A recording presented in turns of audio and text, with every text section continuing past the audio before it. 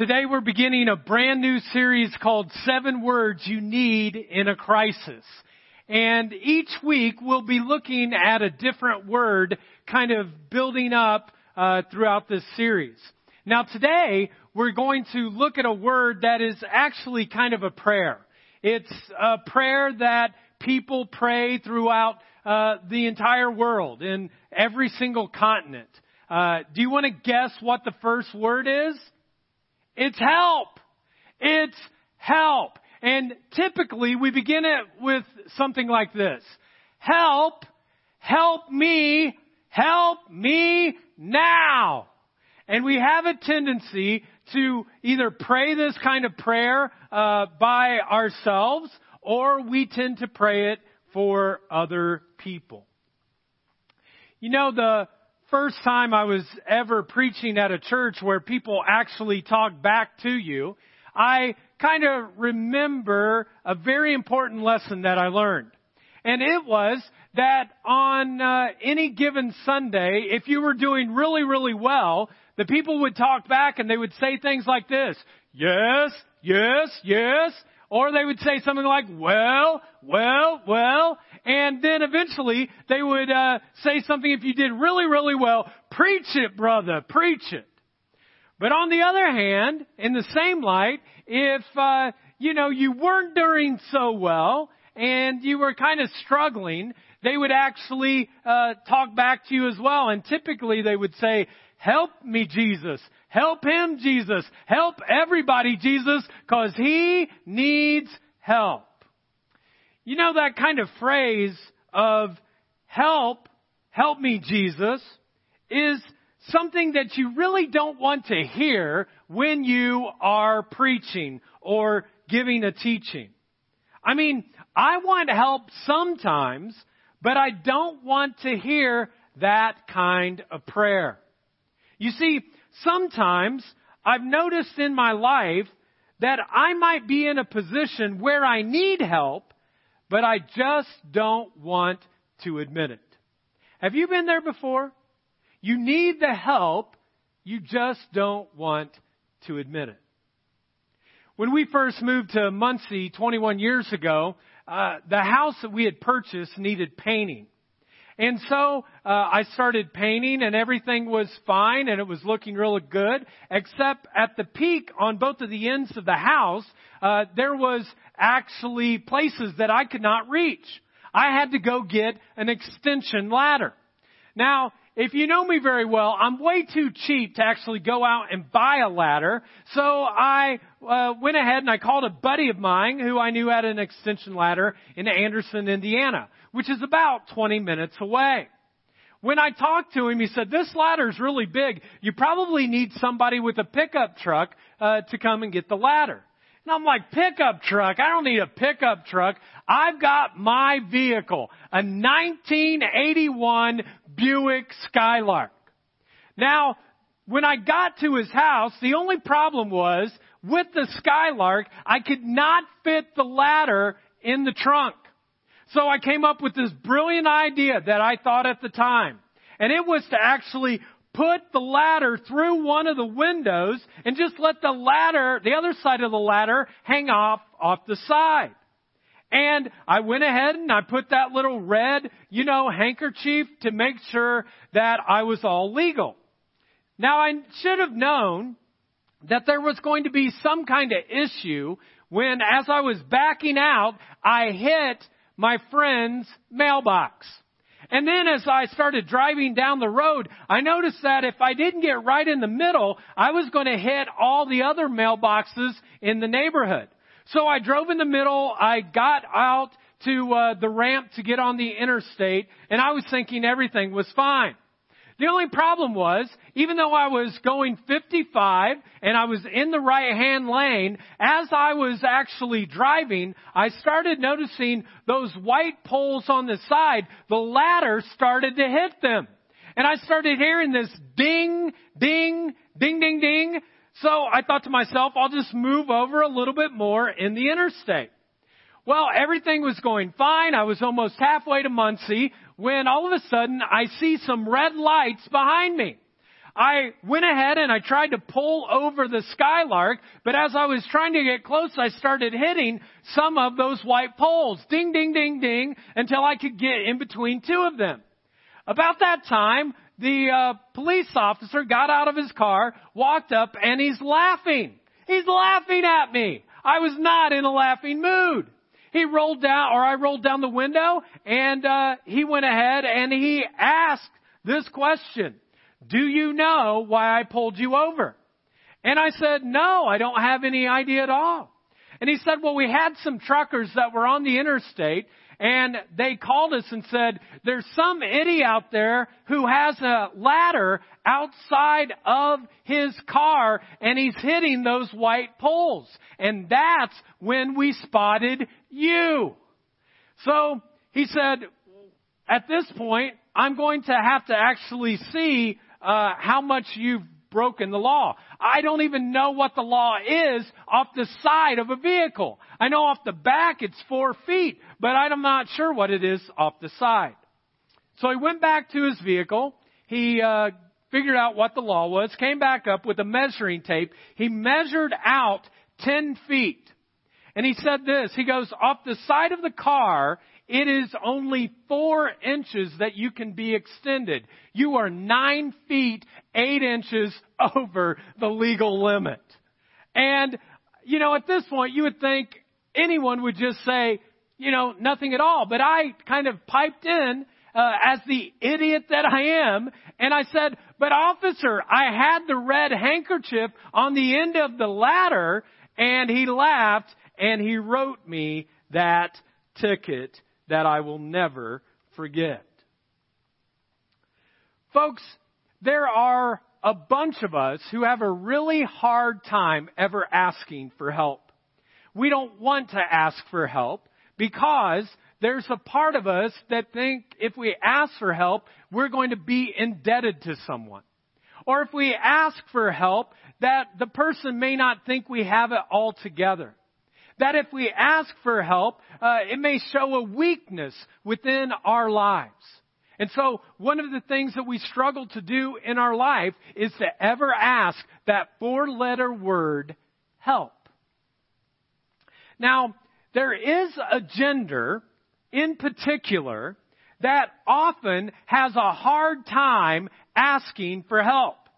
I want you right now in the room you're in or behind this camera, if you're by yourself, just to try to answer which gender is it?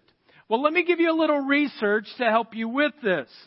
Men have the hardest time actually asking for directional help. In fact, even after the invention of the GPS, one research study showed that men will drive up to 276 miles being like a flying goose before they ever ask for directions. Now, guys, if you're watching this, I know right now you want to reach through and beat me up because you're getting stares if you're in a room with women and they're looking at you going, yep, you're like that. But just so we kind of, create the same kind of playing field, I'd like you to look at the person in the room that you're in, or you can simply say this to yourself, but I want you to repeat this phrase after me. You need help. Okay? Go ahead, say it to one another. You need help. The greatest danger, and we've all been there before, is that if we don't get help, what started out as a small little problem can become huge and can mushroom kind of out of control, kind of like my ladder story.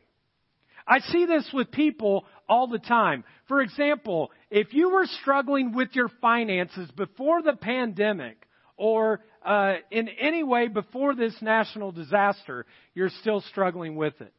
Because sometimes people will never seek help with their struggle with finances. And if there wasn't a budget before, there's not a budget now, and you have more debt and more shame because you're not ready to say you need help. I see it in marriages all the time. What started out as an unresolved conflict ends up kind of being a tragic divorce. I see it with addicts. At first, it was just kind of a behavioral pattern that the person didn't look for help for. And now, you're in a full-blown addiction. A problem with flirtation or temptation leads to an affair. A problem with procrastination leads to you not being able to be employed. Somebody who always has a negative attitude and is constantly sarcastic, they never get help. And as they get older, eventually what takes place is they find that there are no friends that want to be able to connect with them. Folks, the truth is, it takes more courage to ask for help than it does to pretend or hide or deny or act like you don't need any help at all.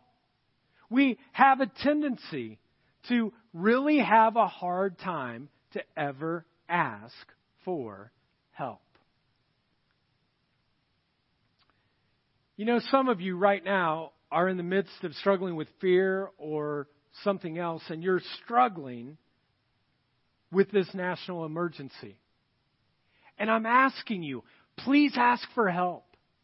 First of all, look up to God and ask the God of the universe to help you, to help your family. Ask other people for help if you need help with groceries. Ask folks for help if you need help with getting to the pharmacy for your medicine. Ask your friends, ask your coworkers, ask the church.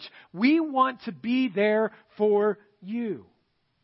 Don't wait until it's too late, folks. Help is here if you'll ask for it now. You know, it's interesting that there's actually a name in the Bible that is used multiple times, and it's translated in looking at who God is. And the translation for the name of God is help, or my help, my helper. For example, the book of Hebrews says this: "So we say with confidence, the Lord is my helper. I will not be afraid." And this kind of leads us to our big idea of the teaching this morning, and it's this: we are made to live in continual dependence on God. You and I, we were made to live in continual dependence upon God. Now, I realize that some of you are like self-made men. You're a self-made woman. You're strong. You're independent. In fact, when you hear that word dependence, you think to yourself, that is a form of weakness. But the truth is, dependence is actually a sign of strength. Dependence is not a sign of weakness. It's a sign of strength and life. Because the alternative is saying something stupid like this: "No thanks, God. I don't need any of your help. I can be self-sufficient on my own." And every time you do that, it leads to a disaster. Today, I want us to look at the Bible to see this. We're going to look at a wonderful little story about Jesus being at a wedding. It's a beautiful picture of the kingdom of God breaking into an ordinary life. And it has become a favorite for many artists throughout centuries to kind of paint. It's a story that teaches us how to build our lives around a continual saying of help. Help, Jesus, in this time. Help me in every day. Help me in every single moment. It's found in the 2nd chapter of John, and it's the beginning of Jesus' public ministry. Check out this story. On the 3rd day, a wedding took place at Cana in Galilee. Jesus' mother was there, and Jesus and his disciples had also been invited to the wedding. When the wine was gone, Jesus' mother said to him, "They have no more wine." "Woman, "Why do you involve me?" Jesus replied. "My hour has not yet come." His mother said to the servants, "Do whatever he tells you." Nearby stood 6 stone water jars, the kind used by the Jews for ceremonial washing, each holding from 20 to 30 gallons. Jesus said to the servants, "Fill the jars with water, so they are filled to the brim." Then he told them, "Now draw some out and take it to the master of the banquet." They did so, and the master of the banquet tasted the water that had been turned into wine. He did not realize where it had come from, though the servants who had drawn the water knew. Then he called the bridegroom aside and said, "Everyone brings out the choice wine first, and then the cheaper wine after the guests have had too much to drink. But you have saved the best till now." What Jesus did here in Cana of Galilee was the first of signs through which he revealed his glory, and his disciples believed in him. You know, every single wedding that I have ever been to, something goes wrong. I mean, you can just count on it. Somebody says the wrong line. The musician doesn't show up on time. They send the wrong flowers.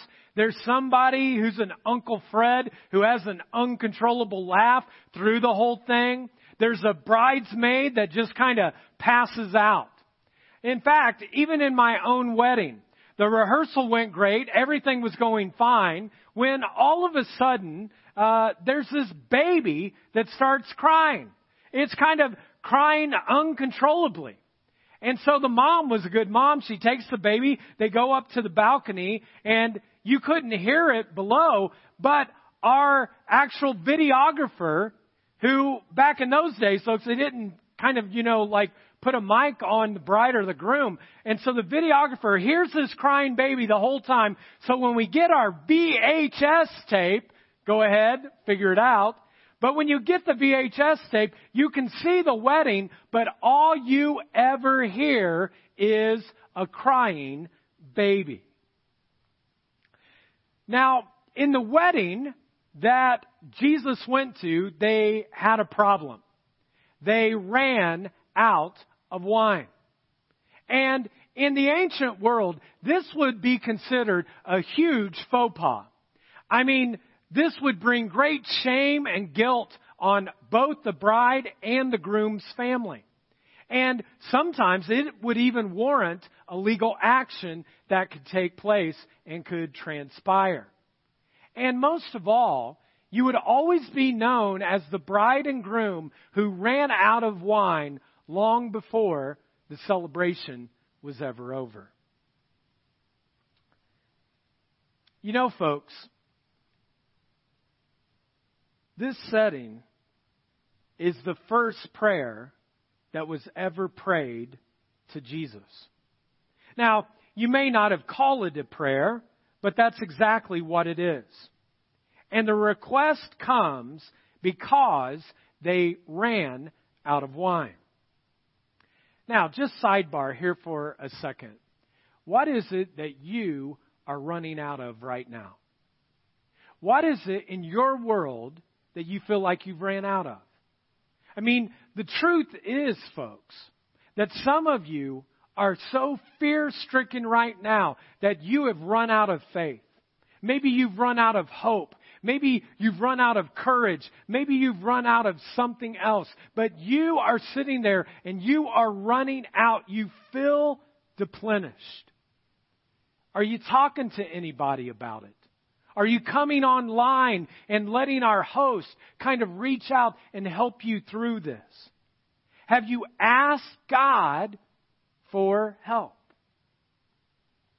Well, this setting kind of takes place, and Jesus' mother, Mary, walks up to him and says, "Hey, we've run out of wine." Now, the text doesn't tell us why she says this. Maybe she just kind of feels for the couple. Maybe she had some role in the wedding. Maybe she was part of the coordinating committee taking care of the wedding. Maybe she goes to Jesus because Jesus brought his disciples, and you know those disciples sometimes were not the most well-mannered or kind of, refined people. They were fishermen. They were tax collectors. They were a little rough on the exterior. And maybe, just maybe, when they got to this party, they drank a little bit more than what they should have. And when Jesus said, drink up, they drank up. I don't know. But for whatever reason, Mary comes to Jesus and she simply says these 4 words. They have no wine. Kind of interesting if you think about it. They have no wine. Now, Max Lucado, who is a great kind of Christian writer, he says this is the first prayer that was ever prayed to Jesus. Now, maybe you're sitting there, and the truth is you think, you know what, I'm not a good prayer. I mean, I get kind of sheepish when I pray. I struggle a little bit when I pray. My words get all tangled up when I kind of pray. And I just want you to know that this first prayer to Jesus was not very fancy at all. I mean, there are all those beautiful fancy prayers in the Bible. Those are the ones that make it on plaques that people put on their walls. It's prayers like, the Lord is my shepherd, or prayers like, our Father who art in heaven. But I'm telling you folks, there's nobody who has a plaque on their wall that says they ran out of wine. It just doesn't happen. You see, what matters in prayer is not what you say, it's to whom you say it. Let me say that again. The key to prayer is not what you say, but it's to whom you say it. Now, just by the way, this whole story, folks, honestly, it hinges on Mary having the choice to ask Jesus about this issue in the wedding that they've run out of wine. But the truth is, folks, Jesus didn't come to Cana to do a miracle. He wasn't planning on that. He wasn't officiating the wedding. He wasn't giving the message. He was just kind of hanging out with his homeboys, just kind of kicking it. And then Jesus did what he did because Mary asked for some help. Her request, her prayer actually changed the entire story. When she asked for help, that's when it changed. We know this because Jesus has a different response than what we would have normally thought. He doesn't say, I know they've run out of wine, Mom. I'll take care of it. It's no problem. Rather, he says this, Woman, what has this to do with me? My time has not yet come. Now, this sounds a little cold, don't you think? I mean, how many of you guys, Mother's Day is coming up, by the way, you better get ready. But how many of you would walk in on Mother's Day and say, hey, woman, to your mom? I mean, you'd get slapped in the face. You'd never do that. And yet Jesus comes here, and it's kind of a cold response. He doesn't say, hey, Mom. He says, woman, what does this have to do with me? Now, there's a great New Testament scholar named Dale Bruner. And what he says is that you got to realize this is kind of a playful kind of sparring that's going on between mother and son here. He says you got to kind of picture that Jesus is kind of nudging, or Mary's kind of nudging Jesus here and just saying, hey son, hey buddy, I don't know if you knew it or not, but they've kind of run out of wine. Any time that we go on vacation with my parents, my mom always sits in the front seat right beside me. We have a van with these 2 bucket seats, and I sit in one, and she sits in the other because it's easier for her to get in and out because she's had a couple of knee surgeries. Well, anytime we're getting ready to head on a vacation, she often will have some comments that she'll make. While we're driving, she kind of critiques my driving. But she doesn't say some big, long sentence. She just has these little phrases. She says things like this, "Oh no, oh no." Or she'll say something like, "What is he doing? What is he doing?" Or sometimes she'll get really religious and she'll say something like this, "Oh Jesus, oh Jesus." And each time that she's critiquing and talking about these kind of things, I'll turn and I'll be like, "What, Mom? What?" And she will always say these words, "I'm not saying a word. I'm not saying a word." And this is what I've learned. I often think when she says, "I'm not saying a word," then what are those little noises coming out of your mouth, woman? Jesus comes and asks his mom, "What does this have to do with me?" And she kind of isn't sure what to say. And then he goes on and he says, "This has nothing to do with me. My time has not yet come." Folks, sometimes when we have a help prayer and we come to God and we say, "God help, Jesus help," sometimes we don't get the answer that we were hoping for. Jesus says something and Mary was hoping for a different response. Maybe you're sitting there right now and you've been asking some help prayers and it seems like you're not getting the answer that you want.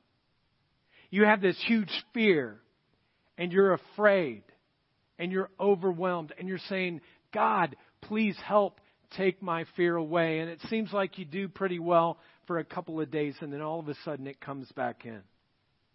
Or some of you, even before this pandemic, you were diagnosed with cancer and you were struggling and you're asking God, "Help," and yet the cancer's still there.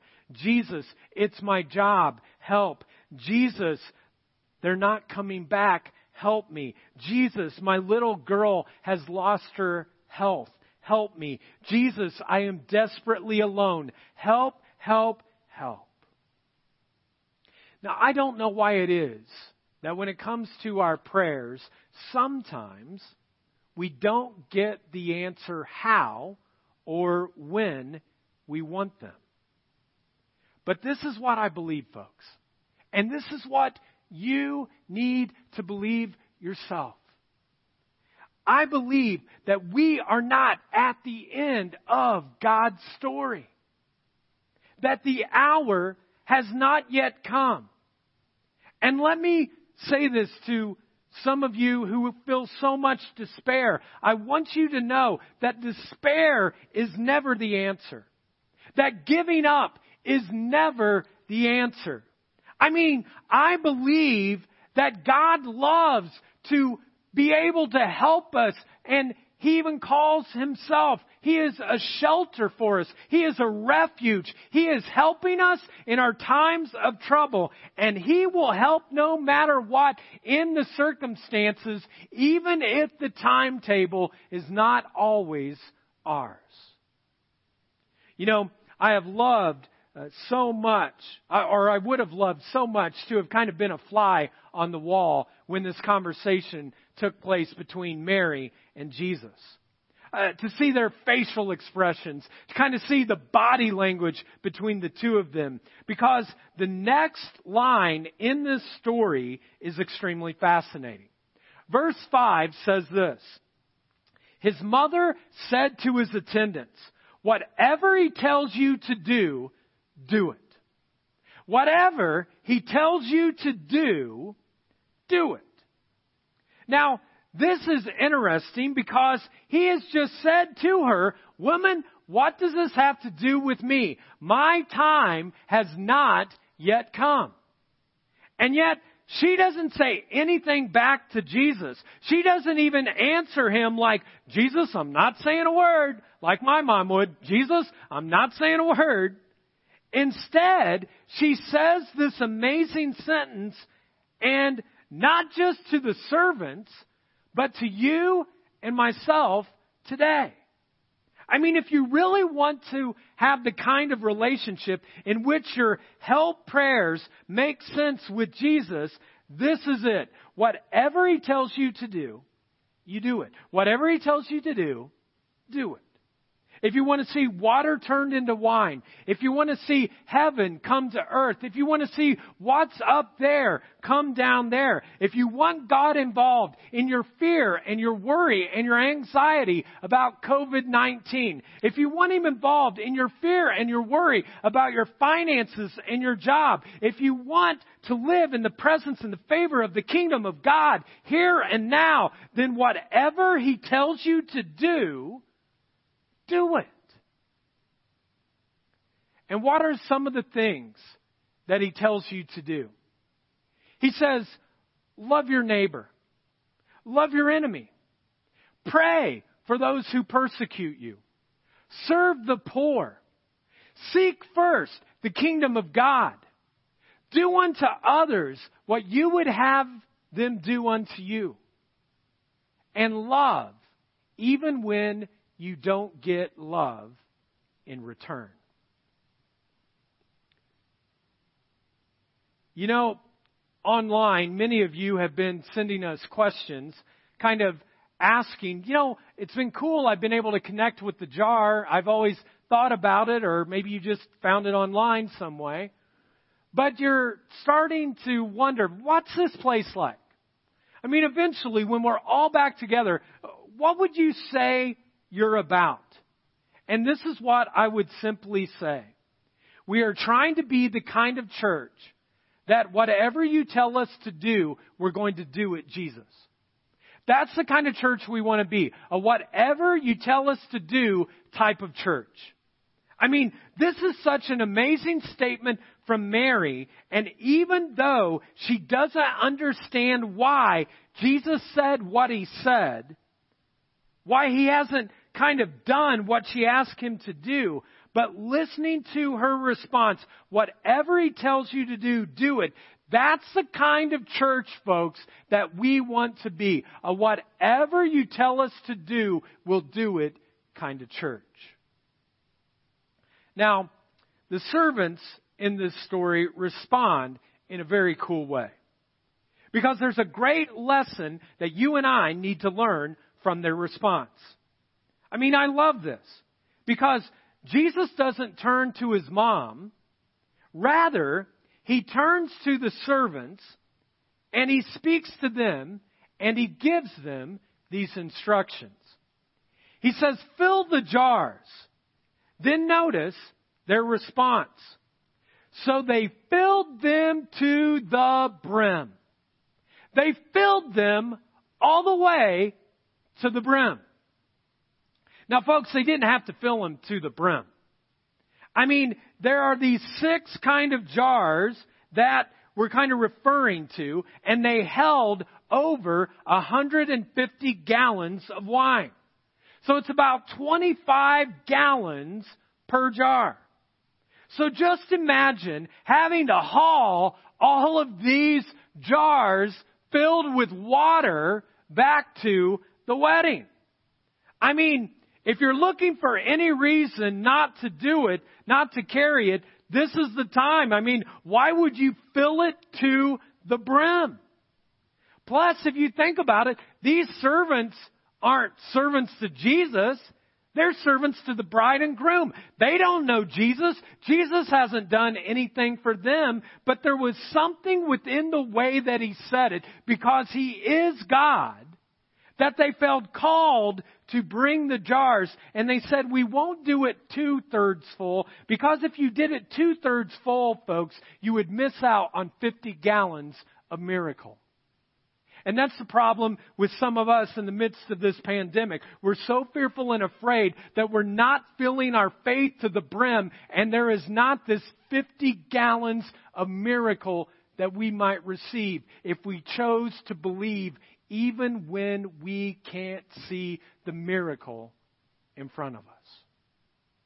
You see, these servants did what good servants do.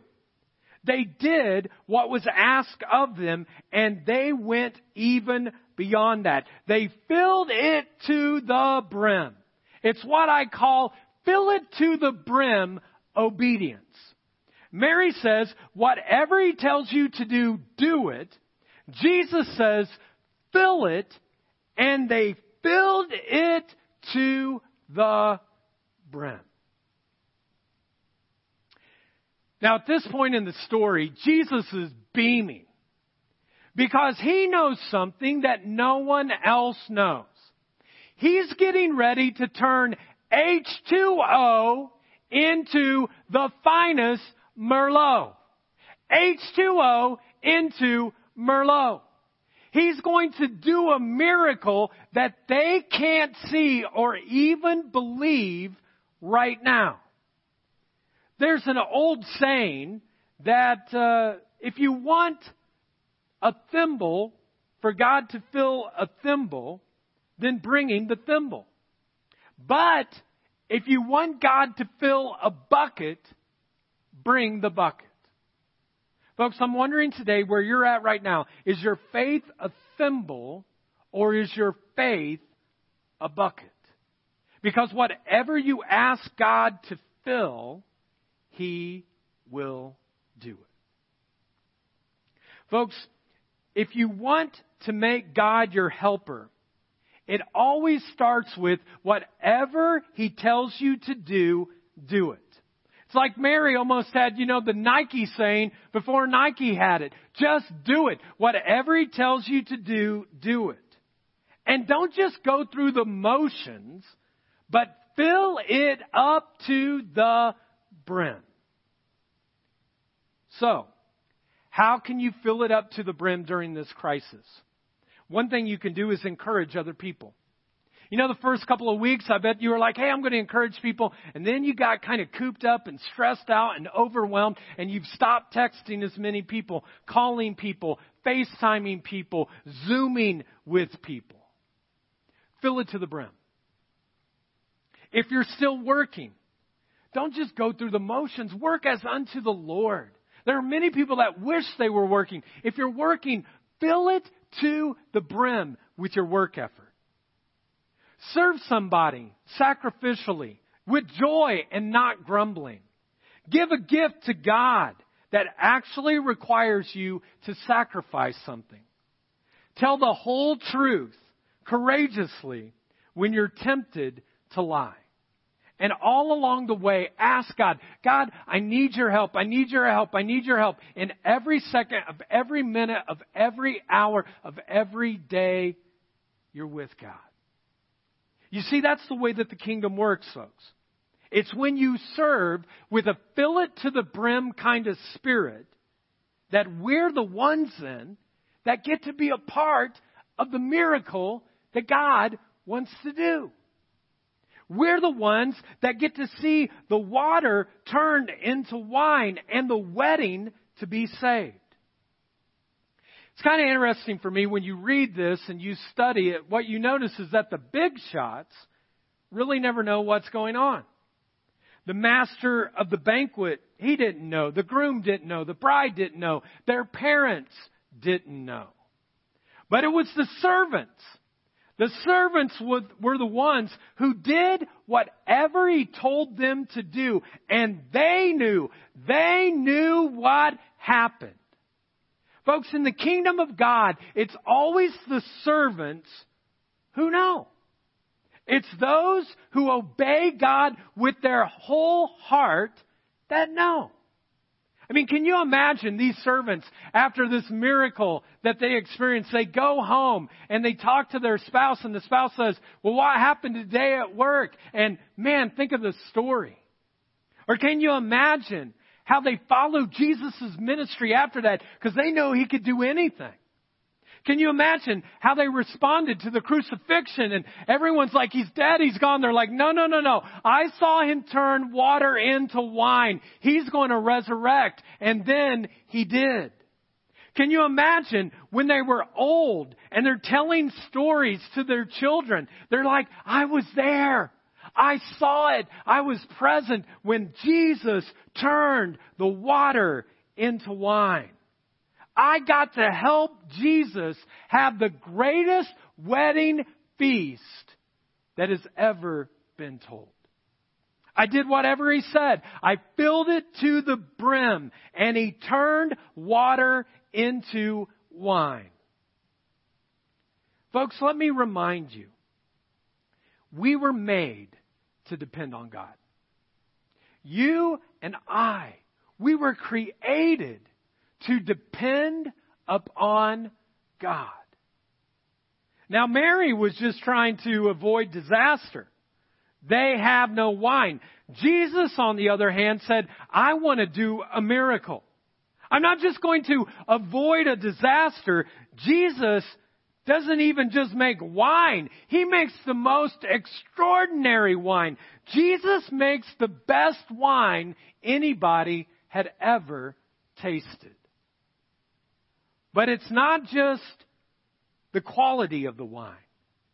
Jesus says, I'll make a quantity too that they'll never forget.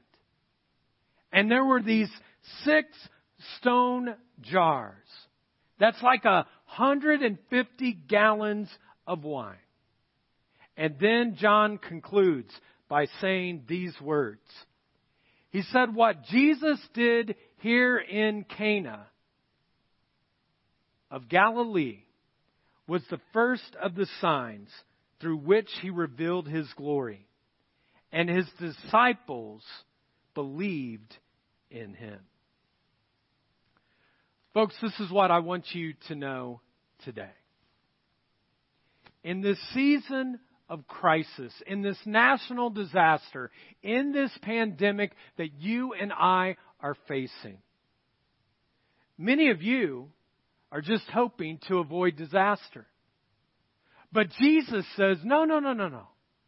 I just don't want you to get through this time. I actually want to provide miracles in your life during this time. And folks, some of that we've already seen.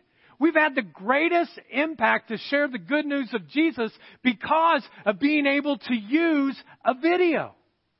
We've seen so many lives impacted in the midst of this disaster, because sometimes when the disaster comes, Jesus says, no, I'm just getting ready to do a miracle. You may be sitting there and you may be thinking to yourself, but Chris, I'm just a low-level servant. I mean, I have no connections. I have no money. I have no resources. I mean, there's nothing that I could be a part of. Well, let me just say this to you. He has a miracle that He wants you to be a part of. And He says, will you do whatever I tell you to do? And I'm telling you, folks, it always begins. Miracles always begin. The very first part before a miracle is unleashed is when God's people cry out and say, help, help. When people who are even far from God, and they're like, I don't have any other place to turn. When they look up to God and they ask for help, that's where the miracle begins. God help me. Jesus help me. Turn water into wine was just the first miracle, folks. He has many more miracles He wants to do in your life. That's right, that even in the midst of this pandemic, God has not just kind of decided to, take a pass. He wants to be actively involved in your life and for you to receive the miracle that you need as you cry out for help. And He has something much bigger for you, folks, than just, hey, I want a bigger house. I want a nicer car. You know what He has for you? He has for you a call on your life to do whatever He tells you to do and to look more like Himself than that you've ever looked in your life. He says, I want you to look like me. He wants your life, folks.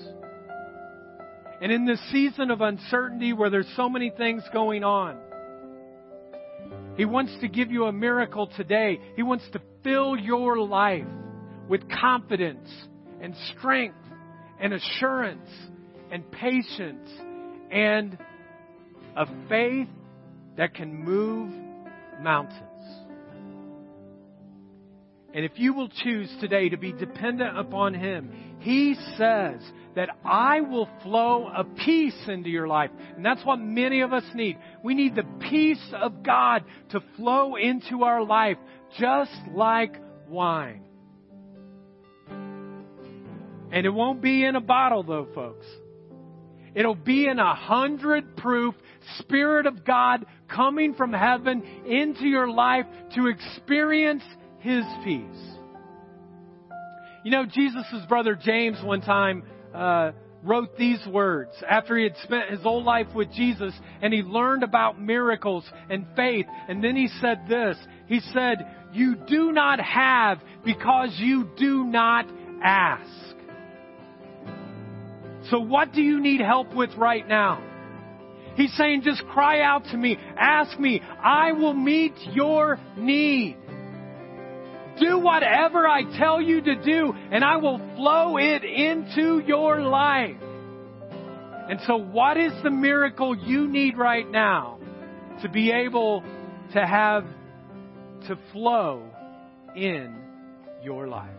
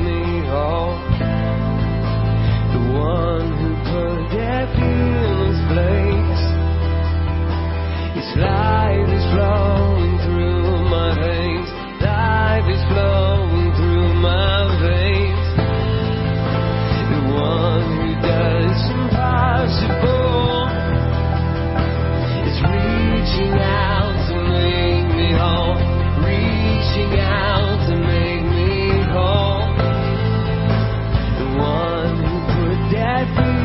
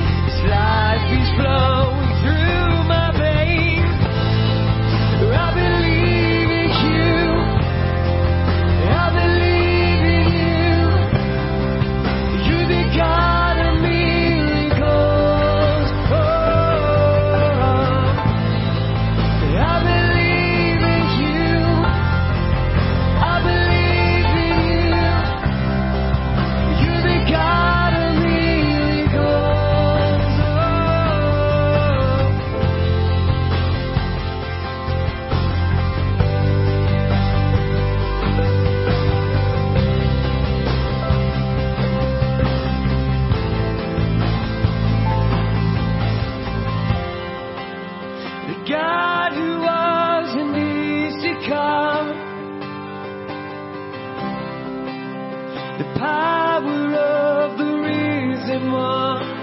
Oh, the God who brings the dead to life. You're the God of miracles, the God of miracles, the God who was and is to come. Oh, the power of the risen one. Oh,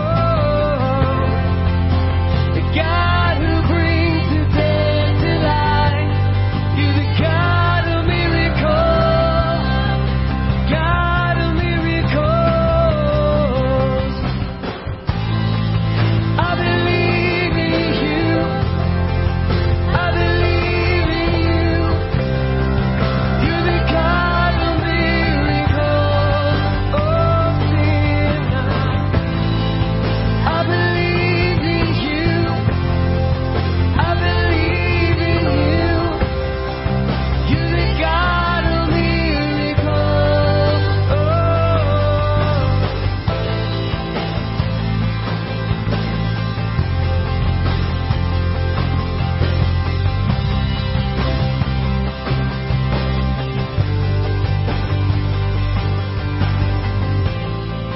I believe in you. I believe in you. You're the God of miracles. Sing it. I believe in you. I believe in you. You're the God of miracles. Let's pray. Heavenly Father, we pray right now through the power of your Holy Spirit that you would move in the rooms where people are meeting right now. Maybe they're by themselves or they're with a group of folks, they're with their family. And if there's something that you've been praying for and it feels like it's hopeless, and it seems as if God is just not moving, hang in there. Don't give up. Cry out for help. He wants to help you. Father, I know that you know every detail that is going on in people's lives. And I pray right now that you would move in every single situation. That you would bring healing and reconciliation. You would restore people. That God, you would provide provision for people who need that. Today, if you really want to see God move in a miraculous way in your life, I simply want to ask you to do something bold, but it's, you're in a room by yourself, but just raise your hand. Or if you're with family, if you want a miracle in your life for God to move, lift it up to Him. It's just between you and God anyways. Let's pray. Father, I pray for each person who has a lifted hand, that they would know that you are working in it even if they can't see it. Teach them to turn to you, to depend upon you, to trust you more than they trust themselves, to be reminded that they were made to live in continual dependence. Jesus, we pray right now for miracles. We pray for healing. We pray for forgiveness. We pray for reconciliation in fractured relationships. We pray for jobs. We pray for financial provision. We pray for each person's greatest need, that they would trust and depend upon you. And you can put your hand down right now, but for some of you, when you raised your hand, you're like, I'm raising my hand, but I don't know this God you're talking about, Chris. I'm at my rock bottom. And I'm telling you, when you reach up, He's reaching down from heaven to you. And He wants to do a movement in your life. And if today you're ready, I'm ready to give my life to Christ. I need His forgiveness. I need His grace. I need a miracle in my life. I need you to be Lord. I need you to be first in my place. If you're ready to receive God's grace, ready to receive a relationship with Him, I invite you to simply pray this prayer after me. And it's a prayer that you don't pray by yourself. We all pray it out loud together. And so just repeat after me. Heavenly Father, forgive me of my sins. Make me brand new. I believe you died and rose again so I could live with you. Fill me with your Spirit so I could follow you for the rest of my life. My life is not my own. Today I give it to you. Thank you for new life. Now you have mine. In Jesus' name I pray. Amen. Hey, if you said that prayer today, I want you to know that all of heaven is rejoicing with you, and we are as well. And if you would just kind of tap that raise hand button that's on the screen, or if you want to go to our website, you can, thejar.org/accept, and you can do that. If you need prayer for anything, our hosts are there to pray for you. If you're working, continue to be safe. If you can be generous and help us in any way, we'd love for you to give. I want you to know, folks, that God loves you. He is moving in your life right now through a miracle that you may just see this week. And He is excited to have you in His family. So have a great week. Know that you're loved always. And we'll see you next Sunday, everybody.